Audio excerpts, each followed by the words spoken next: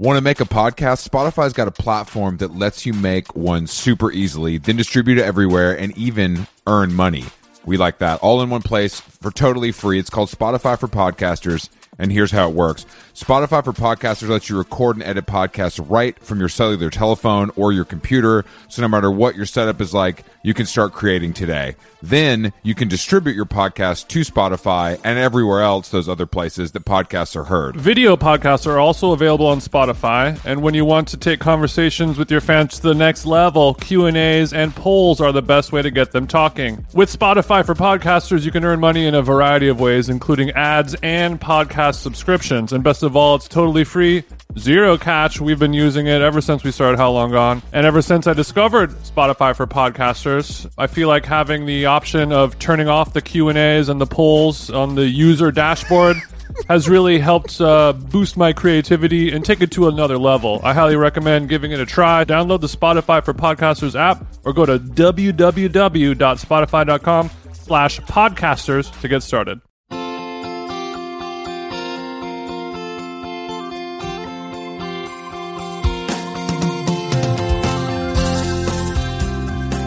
Hello.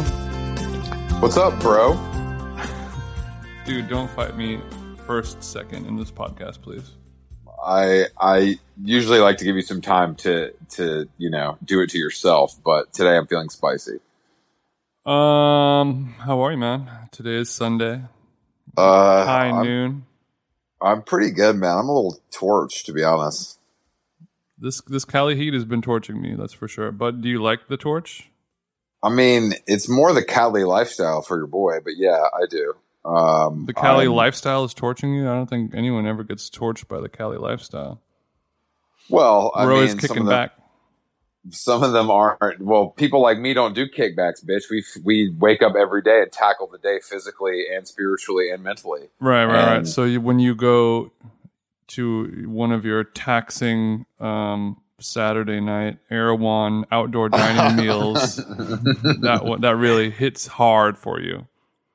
Yeah, Jason. Because you have to go and you have to wait in the line, and then you have to pick out the food that you want, and then. Luckily, the line is not what it usually is, but the fashion is, and that is the real key to that awful but wonderful hellhole. So the fashion has stayed the same at Erewhon, even though we're in quarantine. Well, people are still dressing. Erewhon's one of those places where you actually see somebody wearing sporty and rich. You know what I mean? It's like you actually see girls. Your Explore page comes alive. Exactly, multiple women wearing bike shorts to have dinner. You know what I mean? It's not normal, but for LA, it is. And is this like a fun little side thing that is starting to grow a little old for you, or are you embracing it and maybe even thinking that it's better than the way other people dress in the world? I mean, the awful dressing in LA is truly demented and eye-opening, because I mean, it's the same thing as the guy that has a G-Wagon, lives in a one-bedroom apartment, and it's the same idea. You know what I mean? It's just like, does New York have that person?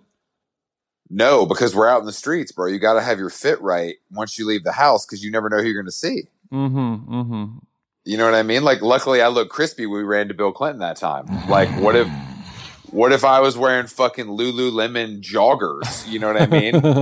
that picture would have never done the numbers that it did. You know? Right. and thank you for that. My followers are still coming through to pay respects to that post. It's just crazy. It's people dress crazy here, but also the heat is oppressive in a way that it's tough. Like, I wore pants last night because the sun had gone down, but that's the first time I'd worn pants in 2 weeks, probably. You know, not to change the subject, but fan of the pod, Casey Weisenbecker, sent me a very interesting video this morning of he's a known fingerboarder. He is. And worked with Braindead on a fingerboard. He sent me a clip from your favorite rapper, Chief Keef Sosa's account, of his new video where he is fingerboarding in the new music video. Man, Chief Keef is the best guy ever. What the fuck, dude? I mean, the world. When fingerboarding first came out, tech decks, I believe. You know, that was a pretty big thing. A lot of people had them who were who were not children. Like adults had them. Young adults, Yeah. I guess. Yes. Obviously, you didn't. No, because I'm a smart person. But continue. But it kind of went away, and now it's sort of having a little bit of an underground renaissance. Is fingerboarding the new indoor rock climbing? Oh my God, I'm gonna kill myself. Jesus Christ, dude, I can't deal. I gotta log off. Is indoor rock climbing a thing that you would do?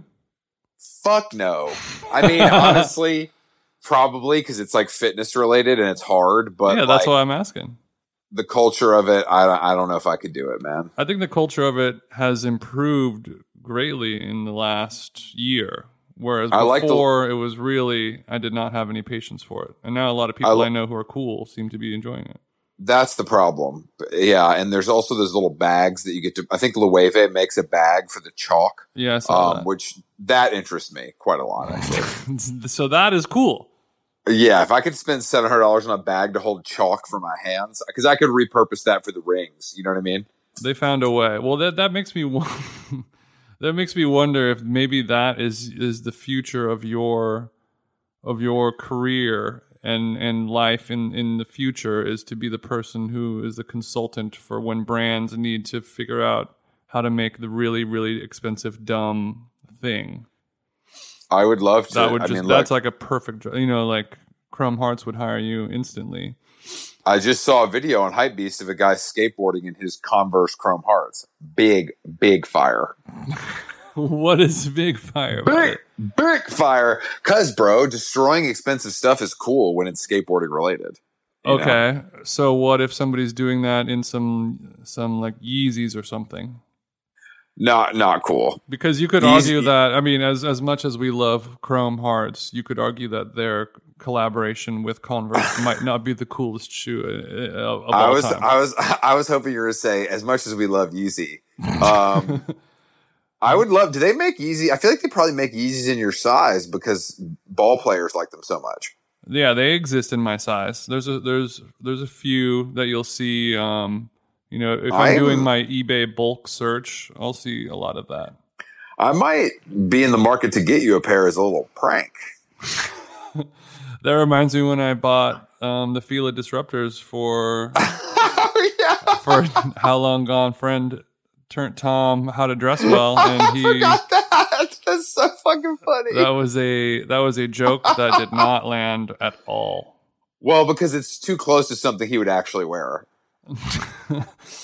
It could be that. I think what I learned that day is that the prank gift is something that is really not for everyone. I think. Damn, I would have died at that. That's funny as fuck. I know it is, but then it's just kind of like, well, now I have a pair of Fila. Yeah. How long do you keep them? Do you just throw them away? Do you donate them? It is a little wasteful, but ultimately worth it, I would say. Speaking of, oh my God, Jason, before we get to our guest, did you see Gigi Hadid's apartment? I did see it. Bro, what the fuck? How surprised are you? I mean, I'm not that surprised. Did you think she would have better taste? No, because look, she's a lot of the appeal of her is things that are chosen and done by other people. You know what I mean? Mm-hmm, so it's like, but man, the pasta shells in the fucking cabinets. Yeah, that were painted different colors. Absolutely insane. Like some of the choices were actually mind-boggling. Some of it's just classic bad. But like putting up New Yorker covers in your bathroom, that's literally some weird Taylor Swift shit is what that reminds me of.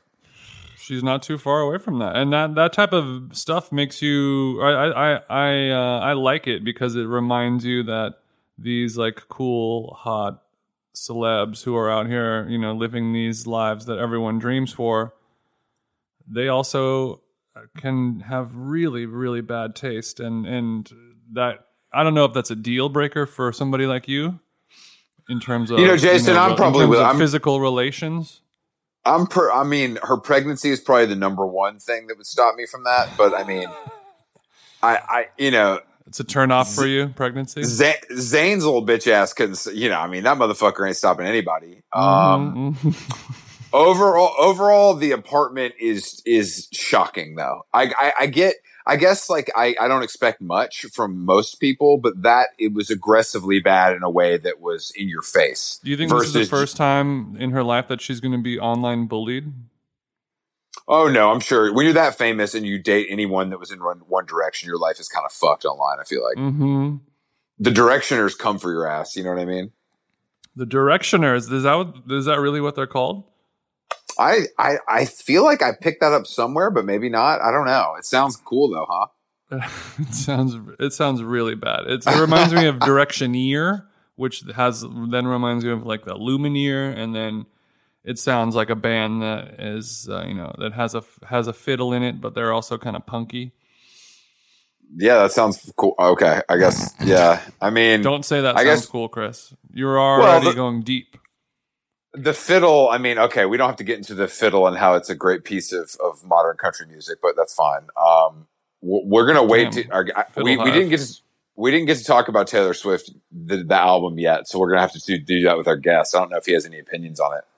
Well, he is a musician. His name's Whitmer Thomas. He's a comedian musician. He had a special on HBO a few months ago that was really interesting. His whole childhood growing up, his mom was in like an 80s kind of interesting dance band. He grew up around music his whole life, and he's a weird ass comic. So I'm sure he has something to say about Taylor. I would hope so. And also, I just want to point out that as much as we talk about comedy and awful specials, this is on HBO, so it's different. Okay, this is not Netflix. This is a little budget. This ain't a little budget special. This is an A24 produced HBO Max special. Yeah, man, that's And the album came out on Hardly Art, which is a label that I remember from my youth. So this guy, this fella Whitmer, really seems to be hitting it out of the park right now. I agree. And when you're from Florida, Bama, I instantly respect you for making out the slums. You know what I mean? Because that is a feat into itself. All right, let's give him a call. How Long Gone is brought to you by our dear friends at BetterHelp, Jason. BetterHelp, the summer travel season is coming up.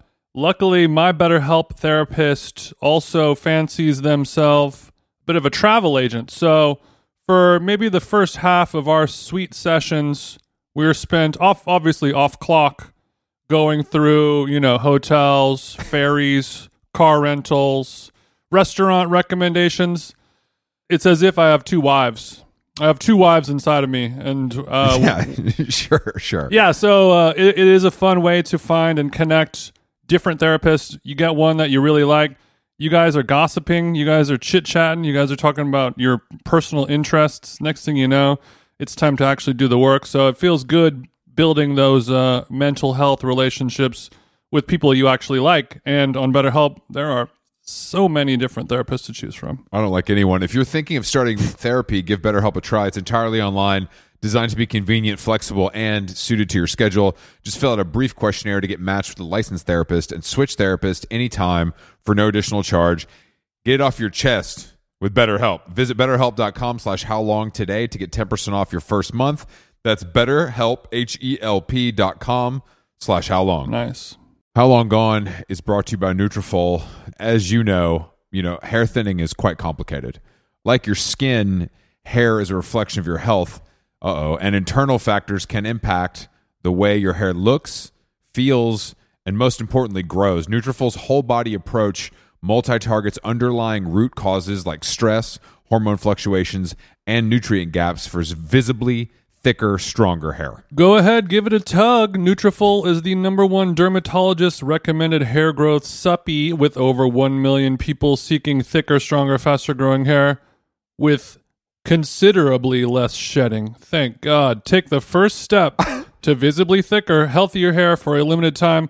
Nutrafol is offering our listeners $10 off your first month's subscription and free shipping when you go to Nutrafol.com and enter the promo code HOWLONG, all one word. Find out why over 4,500 healthcare professionals and stylists and professional stylists recommend Nutrafol for healthier hair. Nutrafol.com, spelled Nutrafol. I got RAF on the nut. .com, promo code how long. That's Nutrafol.com, promo code how long. Oh, yeah. What up? Hey, guys. Damn, this motherfucker got a ring light. I got a lamp. Okay. Every second you waste is the less second that we can podcast. So dig your own grave. It looked like he was. It looked like a 80s movie police interrogation going on. Yes, yeah, it did actually. That's why I thought he'd gotten the Amazon budget ring light. He's curious to know my whereabouts last Thursday night. Nice cans. Hey, thanks, man. So y'all do it. I was just listening to Bowen's. Mm-hmm. And y'all do it usually where I can't see you, huh? That's motherfucking right. That's the game we like to play, which is somewhat accidental and now on purpose, I think. Yeah, Okay, cool. you can absolutely turn your video off if you just want to go audio and like reflectively look at the wall or something like that. No, that's cool. This is cool. So what's up, man? How are you? I'm good, dude. I'm just, it's a Sunday in LA. I'm 32, just begging all of my friends to go skate, but everybody has businesses or something like that. And so nobody wants to go, which is my every weekend. Where are you trying to go shred, fam? Today, I really want to go to this new spot that I'm trying to find a pin for. I think it's a secret. They don't want anybody to know where the spot is, but I just saw it in a video on Thrasher. And my friend who's in the video is being kind of coy. He's like, let me see if I can find a pin. It's like, come on, you know where it is. Yeah, he knows where the pin is. Now, what kind of skateboarding are you doing? Are you doing like light load 32-year-old man skateboarding, or are you going for it and possibly injuring yourself? I That's a am good doing question. skating. I just like pretty chill, like I like to grind. If there's like a picnic table or a bench in a schoolyard in LA, that's my ideal. Classic Cali skating, really. Yeah, exactly. Did you skate growing up? Oh yeah, big time. Were you good? Not super good. No, I mean I was like good enough to be sponsored in Alabama, which is. I'm bad. I'm from Georgia, okay. So I'm very familiar with Alabama. So if you could walk me through what city we're talking about, that would be great. Okay, cool. Let me just clap real fast. Syncing sounds. I don't know if that's going to help y'all. That did. Okay, cool. Let's see. Walk you through what part of Alabama I'm from, or Yeah, I want to hear the whole. I feel like I saw a picture of you in a Gulf Shores hat, which really did that's something. where I'm from. Oh, you're from Gulf Shores. Yeah. Why don't you explain to people what that is? Because I'm very familiar, but I think most people that aren't from the South will not recognize that. Yeah, Gulf Shores is just it's a tourist town down in the southeast in Alabama, on a little island called Pleasure Island, which is a man-made island in between Florida and Alabama. And it's kind of like where everybody from the southeast goes on vacation. Yeah, I always think it's fascinating when someone grows up in a place where other people go on vacation. Yeah, man, it was wild. I mean, I would always make a pal over the summer, and then their whole thing. It took them a full day or two to get over that I lived there. Like, they'd be like, "You live here?" I mean, yeah. And then they all leave, and I'm sure you had some romances. I mean, it's really like it sounds like a TV show to me. Yeah. Oh, tell me about it. Actually, tell Hollywood about it. Please. Yeah, no, I think it allowed me to develop some real extreme boundary issues. Expand on that, my brother. Falling in love with girls who I knew would probably be gone out of my life in a week. Yeah, they got to return to suburban Tennessee and leave you in the dust. Some fellas might consider that to be a blessing, though, Whitmer. I think I started to think of it as a blessing the older I got, but when I was a kid, it was like younger in high school, it wasn't great. Right. Yeah, but now as a touring, well, not right now, but you tour doing stand up, right? Yeah, I do. Well, I did, yeah. Well, see, you already know the fucking vibes then, don't you?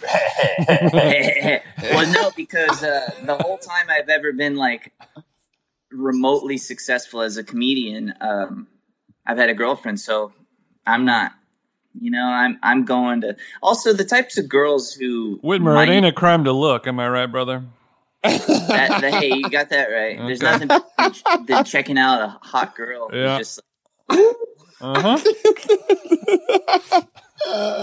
usually, if somebody's like, because of my dumbass stand-up comedy, people will come up to me and I'm like, wow, look at this. Here comes a smoking hot girl to talk to me, probably to compliment how cool I am or something. Mm-hmm. And it's always, my mom also took herself to death or something. It's never, like just some horny person. Or if it's a guy is about to come up to me, I'm like, oh yeah, this guy probably going to tell me how he loves my commentary on emo music. And no, it's usually just like he also has a hard time getting a boner when he has sex. What? I mean, fans are the worst. Am I right? I mean, I can't deal, but I don't know. Did you do stand-up tours? Were you doing like weekends? Or were you doing a tour like a band? I did it all. In the last couple of years, I started to just go do shows. Like I would do Portland, Seattle in a weekend, Yeah. But I would just do like rock and roll venues because I started playing music when I do stand up a couple of years ago. So that made more sense. But I used to do clubs. I would go for a weekend and often opening for somebody and. Yeah. So tell us about opening for Chris D'Elia. What was that like? Well, I made sure that everybody texted me. I took the number. I basically said, yo, if you want to hang with Chris, you got to text me first. That's smart. That's smart. Great. You're more than an opener. You're a friend. And I think that's. Because I'm just a friend. Yeah. So I'd be like, Chris, this girl definitely looks way too young. You should talk to her until she's 18. Just talk really slowly and she will eventually get old enough. Yeah. How long is an opening set in comedy? What are we looking at? A tight 30? 20. 20. Yeah. So, it's a hot 20. Damn, hot 20. All day for 20 minutes and there's no encores or anything. Are you selling merch? Back then, I was not selling merch. No. But as soon as you picked up a guitar, you saw that T-shirt revenues. Yeah, man. As soon as that guitar changed the game. It felt less cheesy to sell merch. I think that's why I'm asking. Do you feel weird selling merch? Oh yeah, it's still embarrassing. I've only had like a record out for since the pandemic, so I haven't experienced that. Mm-hmm. Part of selling merch, but selling a t-shirt, I've had that for a while. That feels so embarrassing. So like what I decided to do is make the most embarrassing headshot shirt, mm-hmm. which is a shirt with my actual headshot on it. Mm-hmm. And I would just sell that and say like, it was your way of coping with that. Well, what are your reservations or what is your reasoning behind being embarrassed to sell merch? I think, my group of comics, like my generation, people around my age, I feel like there's a lot of shame around self-promotion. And mm-hmm. it took me until meeting like the group of people right below me who felt more comfortable with it. You can just say Brandon Wardell if you want. Yeah, just like come to this show, like do this. Right. Like really shoving it down people's throats. Buy this shirt, buy this album, whatever it is. And so I kind of had, it took me, honestly, I feel like I might have done better in my career if I would have been more like cool with doing that kind of stuff earlier. Cool with not being cool. Yeah, or just, the reason they might also be comfortable promoting themselves more is because they're more talented. Whereas I don't think I really got anywhere as far as the talent department went until a couple of years. But you do feel that now that you have enough talent to not be embarrassed to live. Yeah, I think now it's like it's okay for me. I'll still definitely be embarrassed no matter what, but at least people are showing up. Sometimes That's good. I mean, that means any I growth might be is good doing growth. something right. Yeah. Yeah, I've struggled with the same part of shameless self promotion with my life and career as well. It's a little tough to get over. It can, especially if you're kind of from a little bit of an older generation. It just wasn't really the vibe back then. It was you looked cheesy. Yeah, And now no, everyone man, does it was. I mean, I look at if I look at all my old Instagram and all that kind of stuff, and my old Twitter, it's like it's so stupid and pointless. And like, yeah, why the fuck would anybody want to come see me? Or it's like, Clay just ate another taco or something. It's like, who's Clay? What, a taco? What do you know what I mean? Yeah, we've talked about that a couple months ago when I would go back and look at old Instagrams, and I'd be like, why did I post taco for the win as Right. like, here's a picture of a taco. Right, dude. My first post on Instagram is just a photo of Carrie Mulligan, and I don't know why. I have no idea. You don't remember why? No. So you guys aren't friends. You're not like a big fan of her work or anything. Not really. No. Yeah. I mean, she's great, but she's a cool chick, but this is before stories existed, where like that. If they came out with Instagram stories, that's probably where Carrie would have lived and died 24 hours later. But we only had the grid, so you had what you had to work with. So don't beat yourself up about Carrie. Thanks, man. I really appreciate that. I need that. Thank God that I was too much of a freak to ever fuck up the grid like that, because I'm obsessed with my important aesthetic and how that reflects on my personality. Yeah. You were an early adopter for that. Yeah. So it's important. You were talking about skating earlier as an activity, and I've been thinking about like what the perfect COVID activity is, and Chris and I have been playing a lot of tennis, and I think skating is probably equally as great for a COVID activity, because you can get exercise, you can have socializing at a distance. Mm-hmm. You're outdoors. It's kind of all there. Are there any other COVID? And the cops aren't fucking with you right now either. Oh, really? Yeah. No, if anything, the other day, me and my buddy were skating under a bridge, and cops are so desperate to be like seen as cool right now that a cop pulled up, and we're like, "Ah, shit, we're about to get kicked out." And the cop went, "Do a kickflip." God damn it. And we were like, we just ignored him, and he goes, "Come on, guys. Show me something." Do a kickflip or your ass is going downtown. That's what I would have said. It would have been better if they said, get out of here. I will arrest you. So that happens to me sometimes too when I'm walking around, and you'll see like a gaggle of motorcycle cops go by, and they'll kind of give you like a what's up nod, or like a, hey, just checking in kind of energy from them. And I don't, it's not something that I feel comfortable processing. No way. But yeah, skating's been good in the pandemic.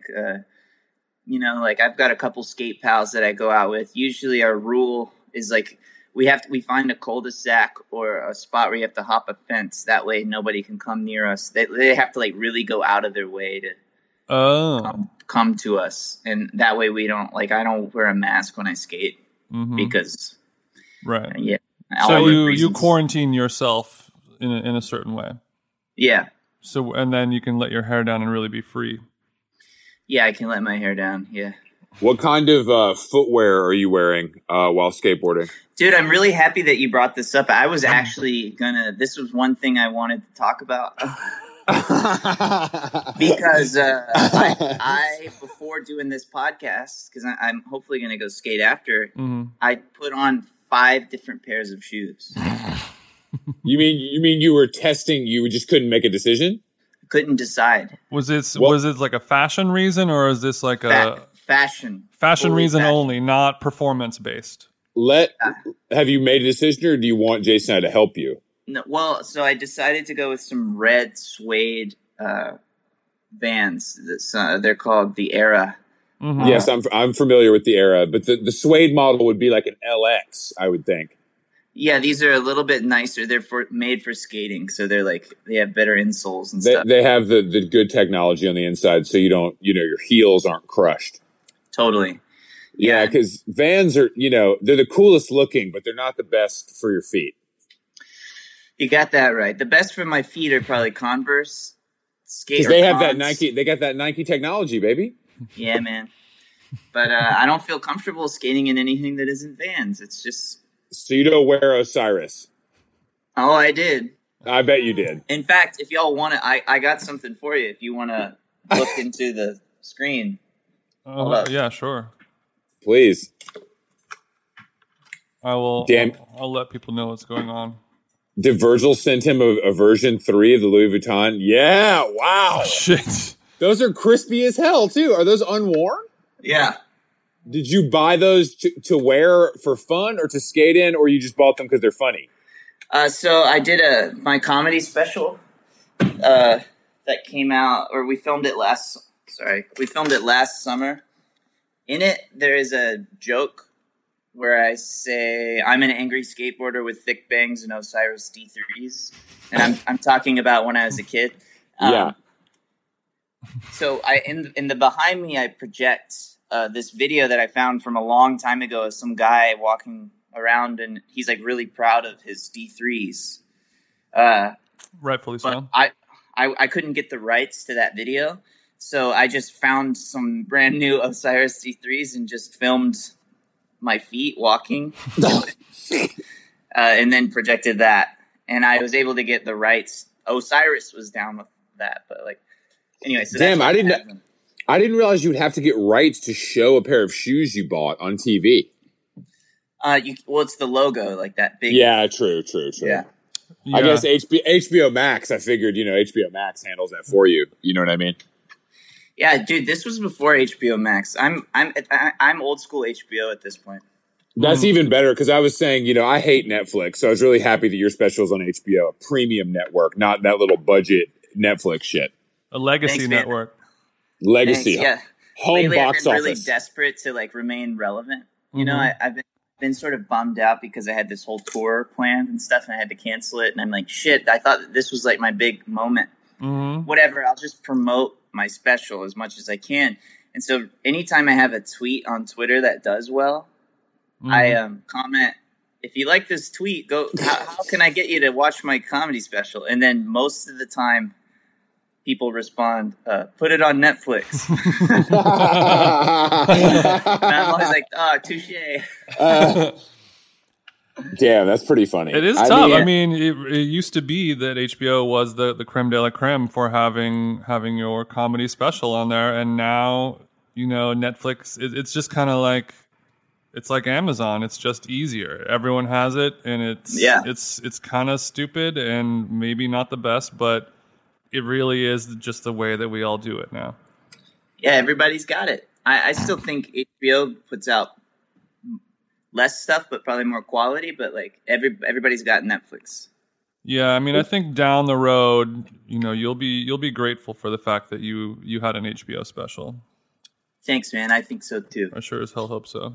Did you were you a comedy head growing up, or were you just into skating and music and then found comedy later? I was into skating and music, and I really liked films. I would go like seek out whatever, like as a kid, it would be like the new Wes Anderson movie or something like that. Mm-hmm. But really and then I liked Blink-182 so much, and they were sort of comedy adjacent, and then Jackass too. So that was like my comedy as a kid. And then my buddy Clay got really into Todd Barry and Dimitri Martin and all senior and junior year of high school, and then Zach Galifianakis, and then that was my introduction into stand-up. Interesting. Like the comedians of comedy on Comedy Central. Mm-hmm. Where did you Stella and stuff like that? Where did you go to shows? What city did you see shows in? Music or comedy or whatever? I never saw a stand-up show till LA, but I would go to Pensacola, Florida, and then Birmingham and Atlanta to see shows. Wow, I wonder if we crossed paths. I wonder if we were at the same, What kind of music did you like? Probably all the same shit you like, bro. Well, did you ever go to see Bright Eyes or The Faint or? Yes, definitely. 100% definitely saw that. I probably saw that 3 times in my life. I would go to the Masquerade in Atlanta. Yeah, I used to manage a band called Cartel. Oh my God. That Please don't mind what I'm trying to say. Me and my buddies are always singing that song. Wow, thank you. I don't see $1 from that. But we had a long-standing relationship with the Masquerade. That was like a place that, I mean, I went there growing up, but then also like professionally, we had this relationship. So, they've turned that into now offices, which is so strange. I just noticed weird. It's very weird. And they moved the venue, but it's not the same. But I saw a lot of like pretty legendary stuff. I feel like even I've been there. You have. It's like it was there forever, and it was owned. The funny thing about that place is it's owned by this weird like band called the Impotent Sea Snakes that are kind of like a Guar light. Whoa. Yeah, very Never weird. saw them. You would think But that they made Whitmer would be familiar with this band. It's too bad. That does seem like something he'd be into. I agree. I didn't Pensacola. I went to Pensacola a lot too. Actually, that was like they had a little scene going on there. They did, yeah. That was my scene. That was where my band would play. Oh, I'm sorry. We didn't know you were. Go ahead. What was the band called? Oh, we were called Say Your Last. How screamo was it? Yeah, it was really screamo at first. Really like spoken word kind of. Yes, singy, screamy, and loud, fast, like spoken word. Yeah, it would be like. I stared at your broken eyes as the wind blew your hair behind your face, and I thought to myself, "Why are you walking?" Yeah, you know what I mean? Just like, yeah, I do know exactly what you mean. Actually, the ashes of her September never left my mind. And then trying to sing, like suddenly belting out, like, "You're ungrateful," but just not like. I never would be like, gotta warm up to sing, and then I'd be screaming, and then I don't think I ever once sang in key live as a kid, like as a teenager. Well, I mean, didn't even know what it was to do it. Yeah, I don't think I did. That's not a priority at that stage. I mean, that is a very specific style of music, and no offense, but that is sort of when I stopped listening to that type of music. That was a little tough for me, but only because I'm a little older than you. Yeah, man. Can I ask you who the leader of that genre for you would have been? Like, what are the innovators of that style for you? Well, being from the South, so it was like. It all hit at once, but for us it was pop punk. It was like regular punk. Then Blink-182 came, and fuck the game up. Fuck the whole game up. But I love Blink-182, and so like from there though, it shifted for me into Saves the Day and cooler bands like, and then it evolved to be more like I got really just into mosh kind of. Like Norma Jean and all these like Christian hardcore. All right, well, Whitmer, thanks for coming on the podcast. It was great having you. Sorry, man. Under oath. We have an embargo on Zayo on this podcast. No, Zayo was good. Zayo was good. No, they're not good, guys. Do you remember Zayo? The first time I ever heard Zayo, I remember because I got chills.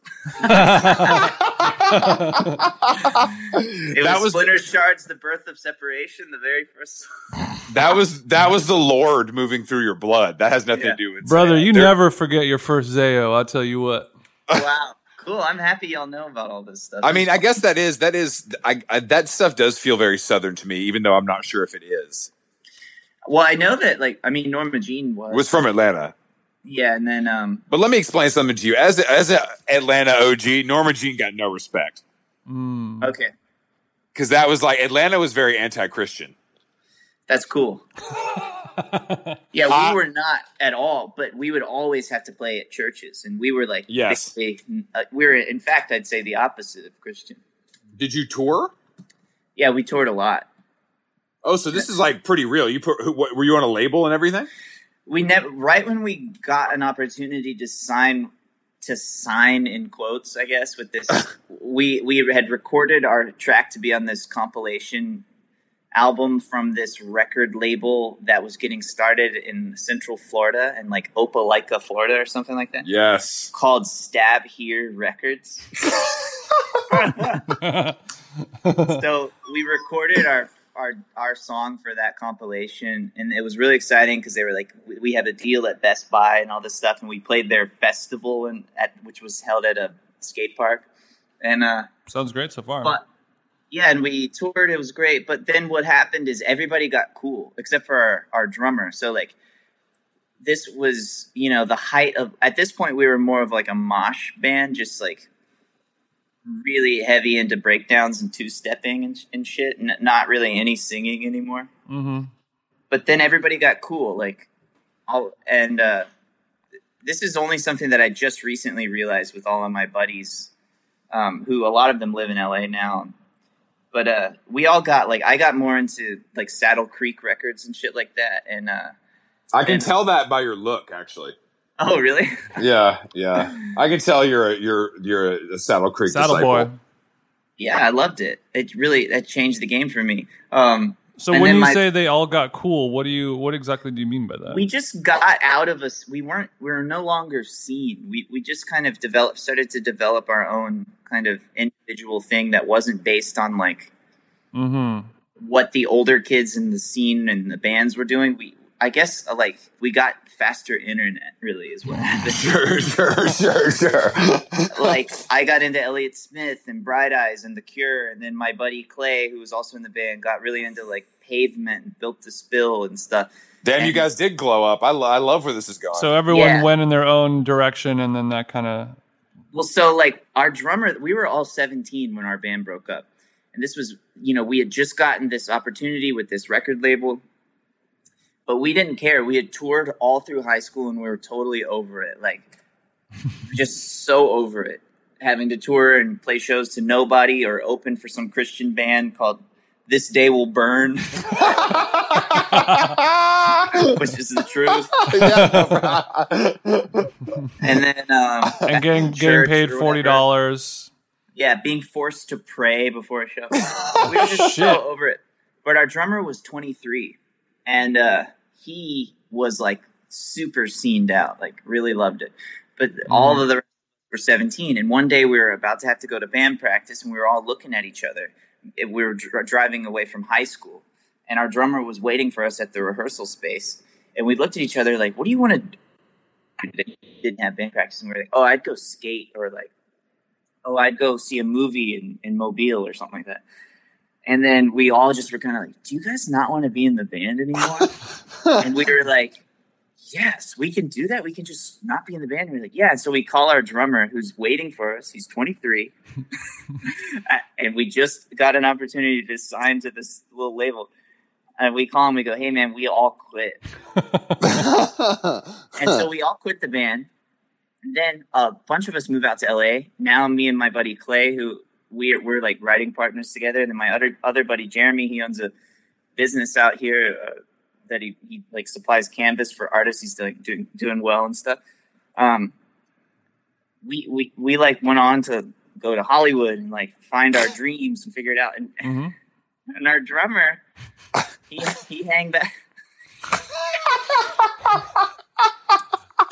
I was realizing this. Like, he hung back. He hung back. He just laid low. Like in that moment, like we stripped him away from everything. Like all of that was his future. Like we fucked him over so bad. What is he doing now? Which pizza place does he work at? I mean, we still talk. Like, really, the truth is he moved to Orlando and started doing stand-up there, and that's how he got me to do stand-up. But now he lives back in Alabama, and I'm not exactly sure what he's up to, but yeah. It's crazy how life works out like that. But I'm glad that you came to Tinseltown and made it, though. Welcome to Hollywood, baby. It was meant to be. Guys.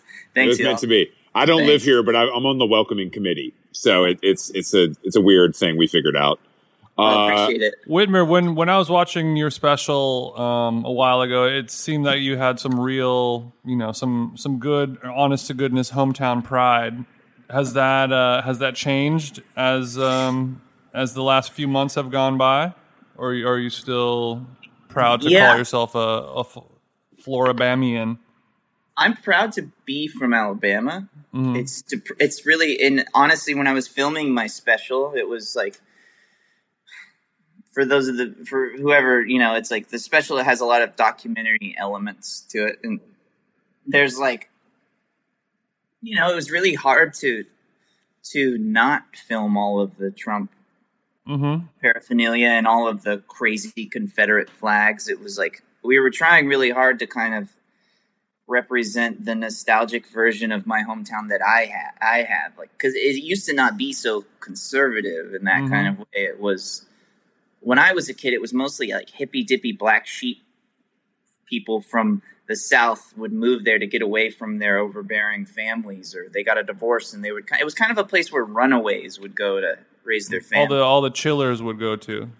Yeah, but then really the oil spill happened in 2009 or 10, and it kind of, in a similar way to the pandemic now, it kind of like, it brought out everybody's true colors. Like, do we hold off on tourism for a second and rebuild the environment? Or do we say, fuck it, and just keep selling, keep buying, ignore it, bury it? And I think it brought out like some unevilness it brought more evil from the rest of the South to kind of this little chill island town. And then Donald Trump has been elected, and so everybody just is kind of like, cool, I can be lazy and I don't have to care about the world.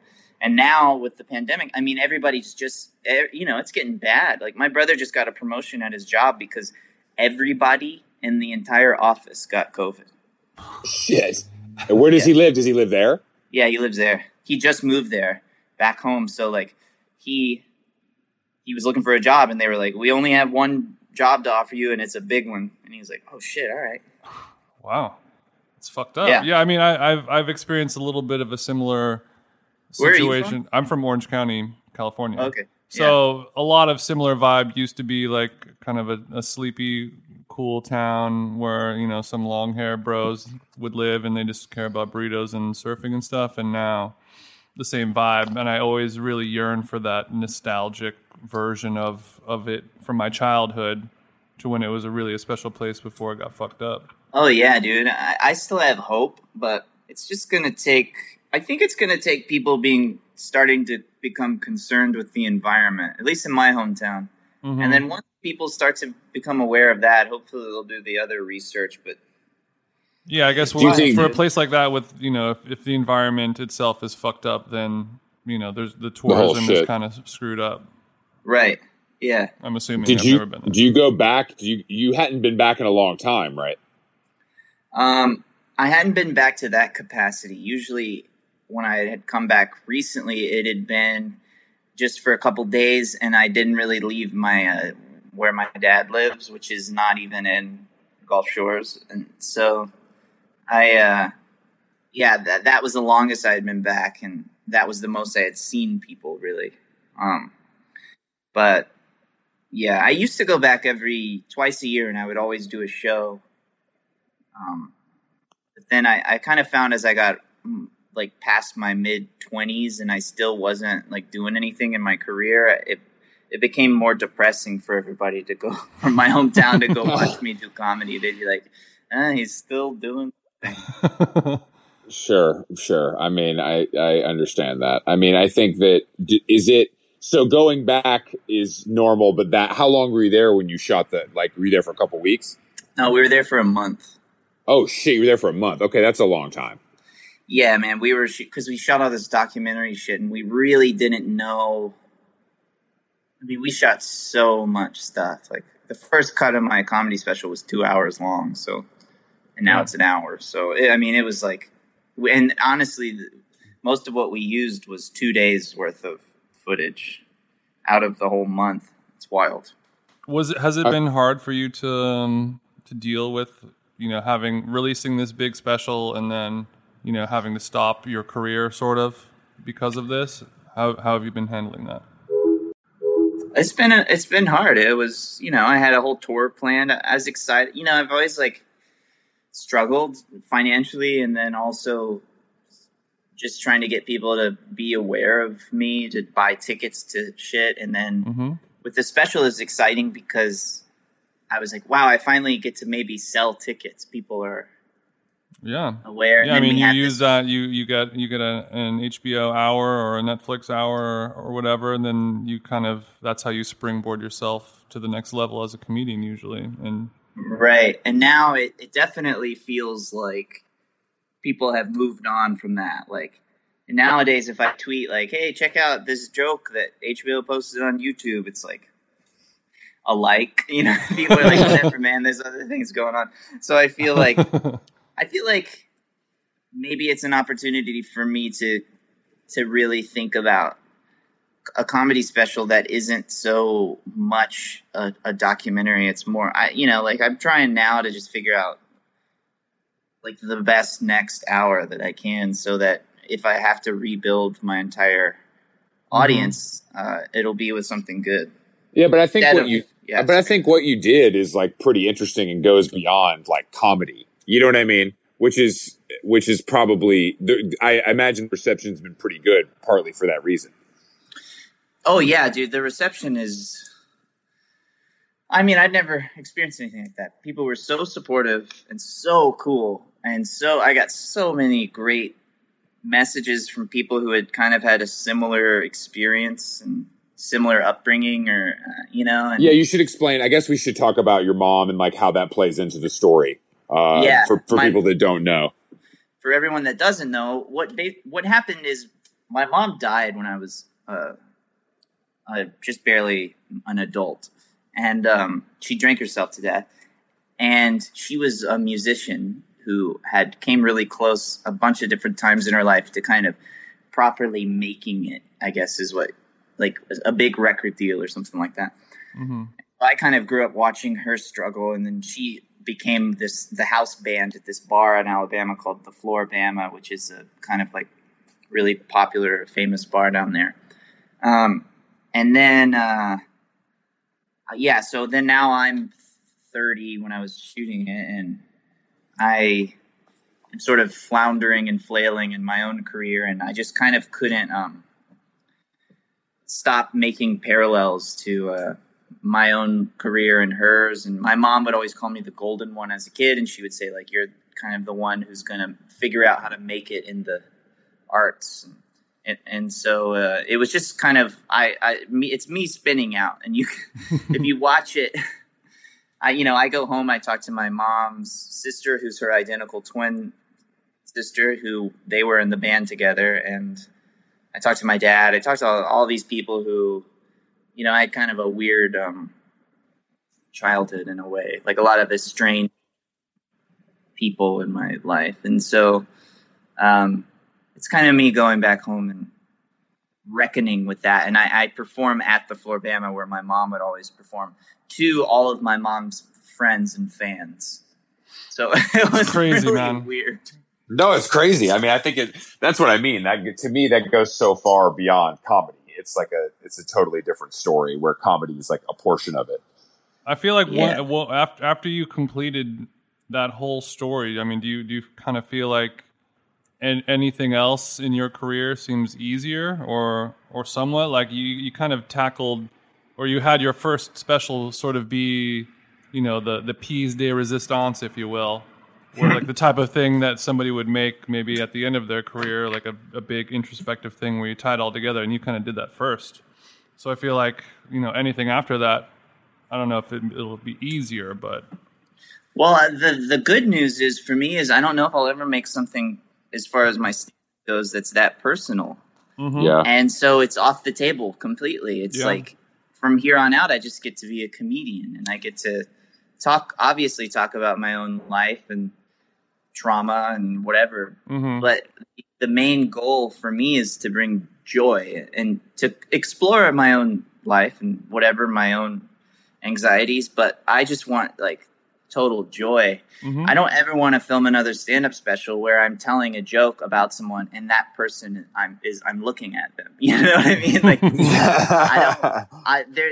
I was watching. I was going through YouTube because I'm trying to like make a YouTube channel because I just need something to work on right now. We're gonna get into that. Don't worry. Oh, sick. So I was going through my YouTube and I found like all these videos of me for HBO, like doing my hour, and I was just watching, like send this hour out to people to see if I could get a special out of it. And I'm so much funnier than I am in these videos because I'm doing it in LA or New York or Chicago or Portland, like where I'm not having to be telling a story about a place while also being in that place. Like, so when I look at me in the Golden One special, I'm like, oh dude, I am so in the moment that I'm having a hard time remembering my jokes. Like, It's pretty wild. For me, it's like embarrassing to watch. Yeah, I guess part of the fun of moving to LA and New York is being able to talk shit on the rest of the world without them knowing. And that's taken away. Well, that's one thing I'll say about one thing I love about where I'm from is I've always in my comedy made fun of them, like made fun of Alabamians, and they laugh harder than anywhere. Like I do a song called "Dumb in Love," which is about how like I wish I was a fucking idiot because I'd be a lot happier, and I talk about like I wish I could fuck like I'm not registered to vote and all this kind of shit, and. And the Alabamians laugh a lot. At first, they always clap in the beginning because they're like, yeah, because I'm like, I don't want to be a anarchist. I just want someone sweet to kiss. And they're like, yeah. And it's like, I'm just saying all this stuff I don't want to be. And then they hear, I wish I was a stupid asshole idiot bitch. And then they're like, well, hey, I thought this was what?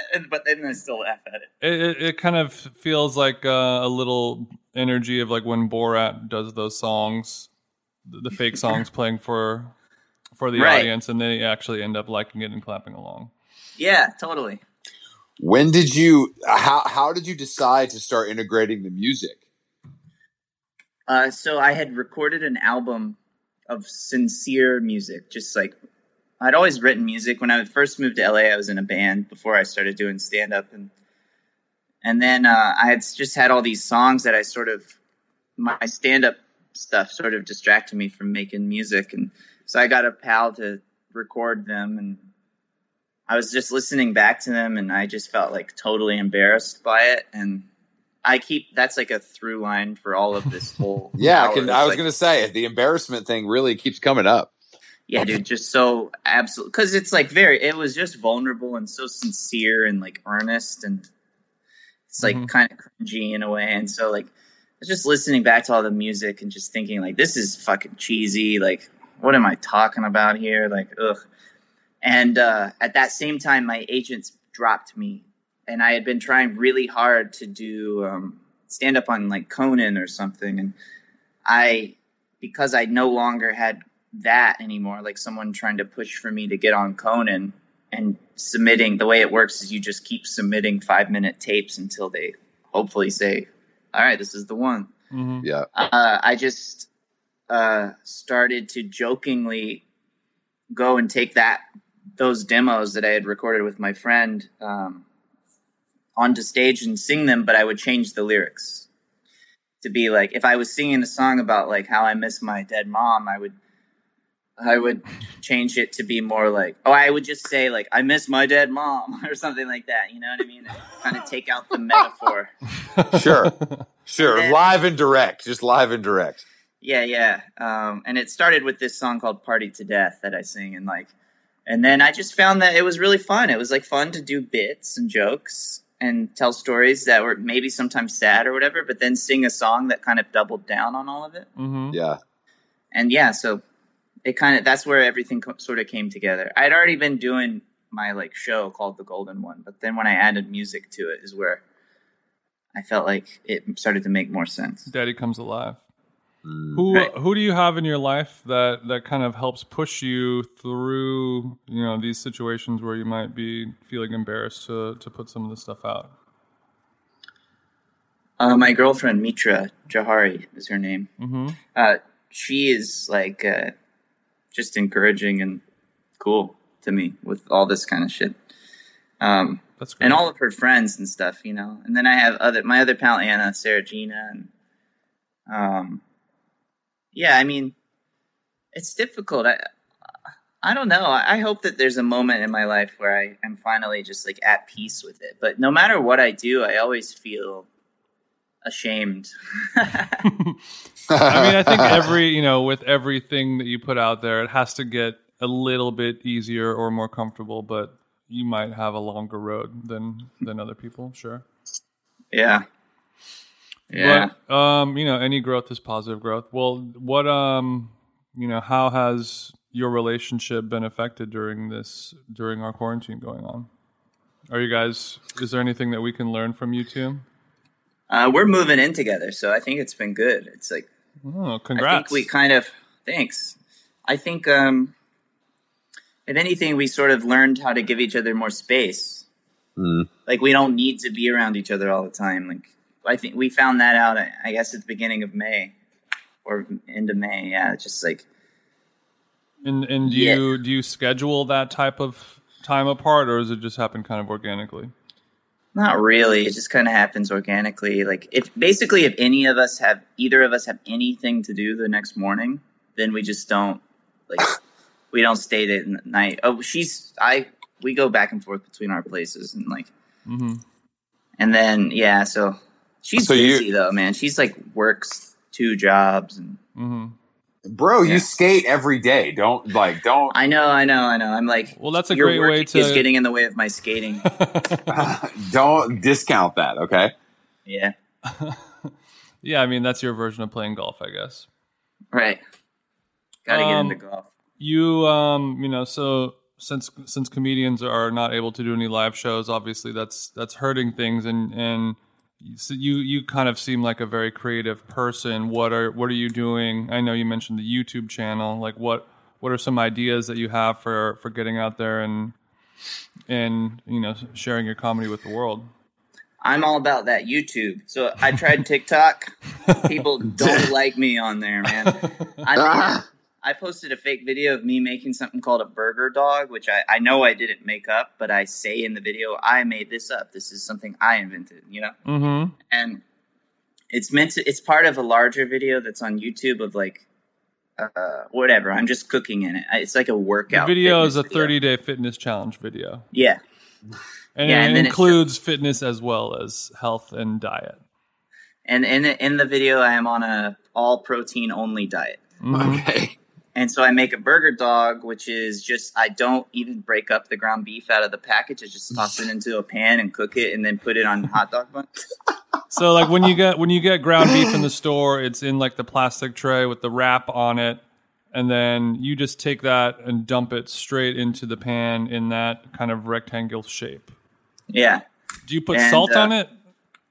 No, I didn't. Well, for the video, I didn't put anything on it. I maybe put some butter on it so it wouldn't stick to a pan. Mm-hmm, mm-hmm. But anyway, yeah. And people are like, "This is bullshit, man. This isn't even all protein." Well, on Instagram, people are like, "Ha ha ha," mm-hmm. and on YouTube, people are like, "Ha ha ha." We get it. You're making a joke. Uh-huh. TikTok, no. They think it's like it's so worth checking out the TikTok comments because everybody goes, "Bruh. No seasoning? Bruh, that cheese isn't even melted. Bruh. Bruh. Yeah, nah, bruh. I'm good. It's all shit like that. And I don't know what that says about TikTok, but... It just sounds like a generational difference to me. It sounds like a younger crowd. Yeah, for sure. Younger who, like... I don't know what is technically funny on TikTok, except for like little kids doing funny stuff. Mm-hmm.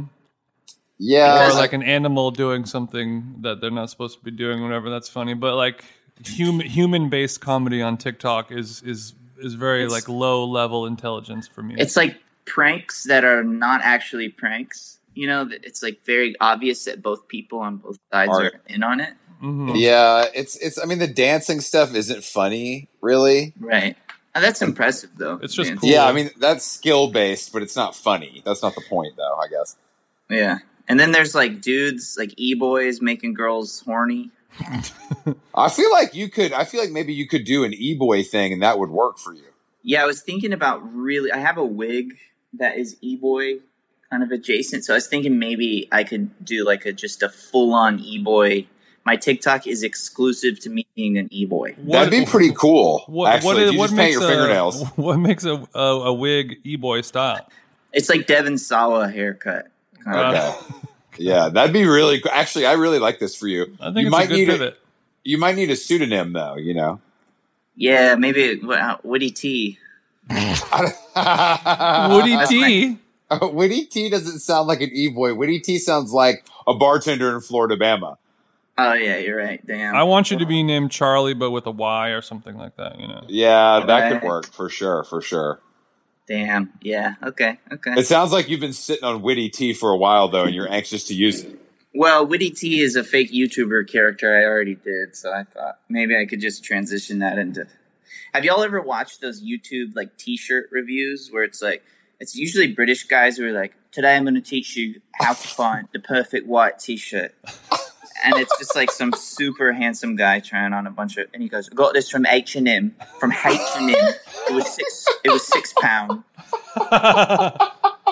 And it's just like a long excuse for them to take off and put on different shirts.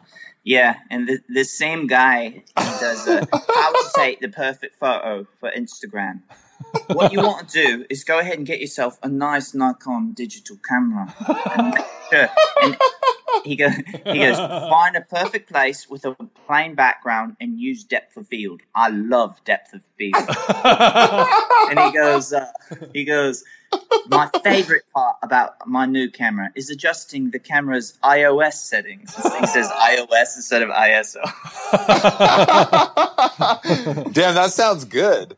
Dude, you gotta watch this guy. That sounds really good. I didn't know you were so well versed in YouTube. Well, like, the 30-day challenge video I made is like a parody of YouTube videos. And then me and my buddy Kaylee have also made like a parody of a YouTuber before. So we've done a ton of research watching all these YouTubers. Yeah, there's a lot of YouTube 30-day challenges and things like that going on. And I love watching those things, man. Have you ever done any of those, like, actually done those? I've done a few things like that. No, I mean, I've started intermittent fasting since the quarantine. Just so I don't, like, eat a bunch of bullshit all the time. But, no, I've never really done anything like that. What's your fasting time frame that you're eating? Noon to 8. Classic. Yeah, classic. That's the OG. You getting fat? You losing weight? What's going on with it? I'm staying the same. Mm-hmm. Sometimes maintenance is key, bro. Let's not put a lot of pressure on ourselves.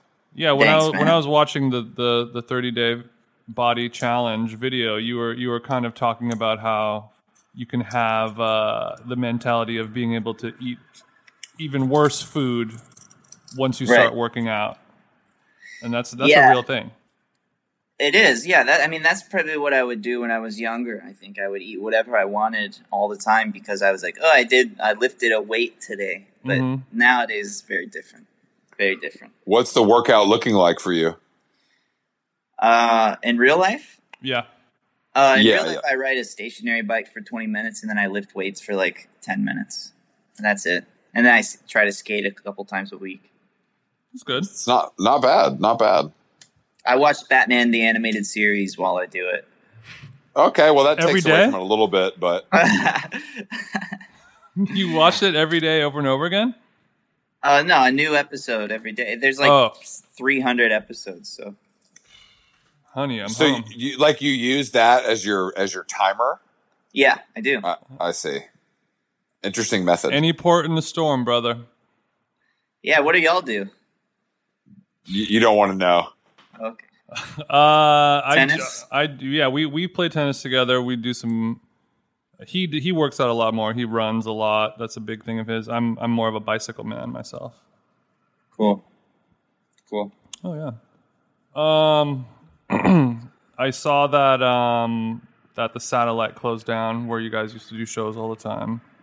Yeah, it's crazy. What do you what do you think is going to happen with live music and comedy venues?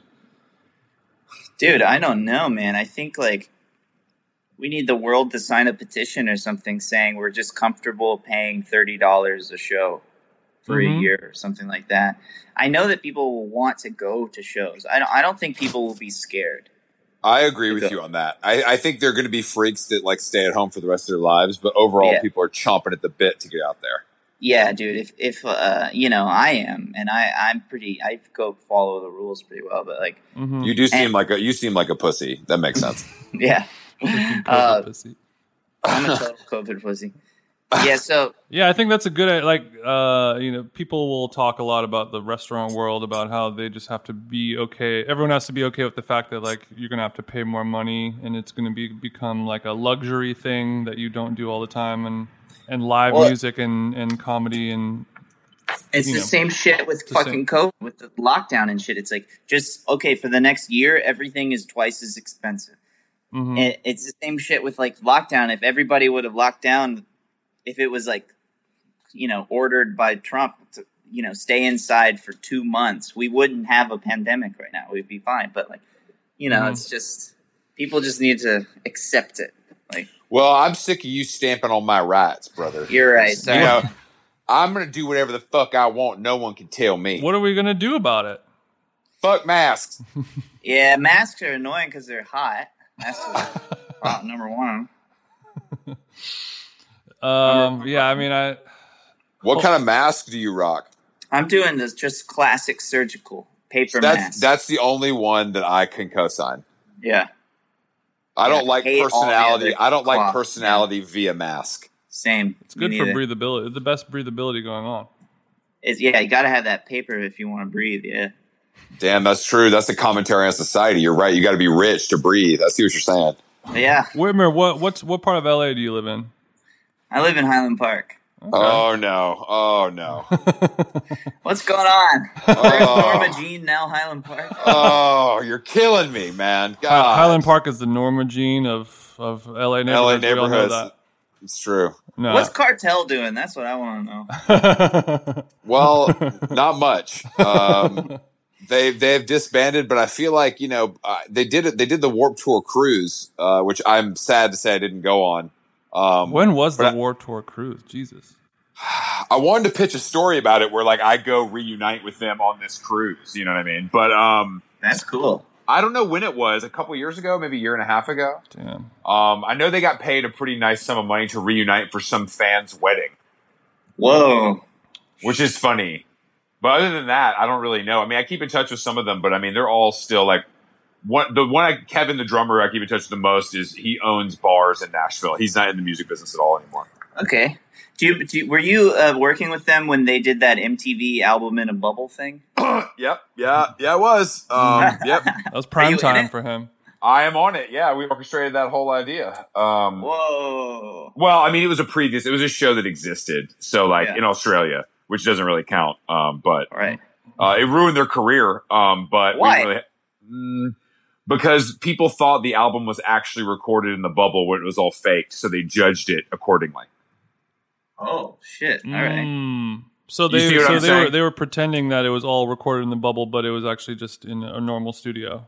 Yeah, it was recorded the same way the first album Everybody Loved was, and I actually think it held up better than I thought it did. Like at the time, I was like, oh, this could have been better, and it still I think could have, but overall, I think it was judged unfairly because of the circumstances. Gotcha. But you know what? That bag hit had to do it. You know how it is. You're a Hollywood guy. You know? Yeah. When HBO calls, you answer the phone. You're damn straight, man. And you buy buffalo wings right away. That's what I did. Exactly. Yeah, I'm sure. Yeah, what did you spend your big fat check on? Vans. Did you buy any new cool musical gear? Oh yeah, I just did. In fact, I got a new bass and a new nice mic, a new interface. It's all stuff that like I can write off, I think. But and I got a car. My car was like, I drove my car down to Alabama, and it was literally held together with tape. Like, So which Prius did you get? I bought a Subaru Outback. Oh, there yes, we go. The crunchy Prius. Right. Did you get a funky color or just regular? No, I got black. That's fine. I could see Whitmer pulling up in that Advil colored Subaru. You know what I'm saying? Oh yeah, I was just talking about that terrible color. Who wants that color? It must be cheaper. It's got to be cheaper. Yeah. I think about cars that are in terrible colors a lot because once you have it, they're really hard to get rid of because I assume nobody would want to buy them on the secondary market. Yeah. It's the kind of shit that keeps me up at night, I guess. Right. Jason really tackles the important stuff when he's alone. I do. Well, Whitmer, thank you so much for potting with us, buddy. Yeah, this was really fun. I feel like I want to interview y'all. Well, let us know when you start a podcast. I'm sure it's going to happen soon. Yeah, it actually already did happen. Okay. Well, is there anywhere that you want people to check out? Any new vids or anything online that we should look for? Go watch my comedy special on HBO, and if you don't got that, then just look for clips, and then if not, then look at my Instagram and comment all the nicest stuff on everything, and on YouTube on my YouTube videos because comments are important, apparently for the algorithm. Yeah, that's what I learned on watching how to be a YouTuber videos. But yeah, his special on HBO really is truly special. So I would recommend everyone watching that. Thanks, Whitmer. Man. We appreciate it. Thanks y'all. We'll see you I'll talk to y'all soon. Later.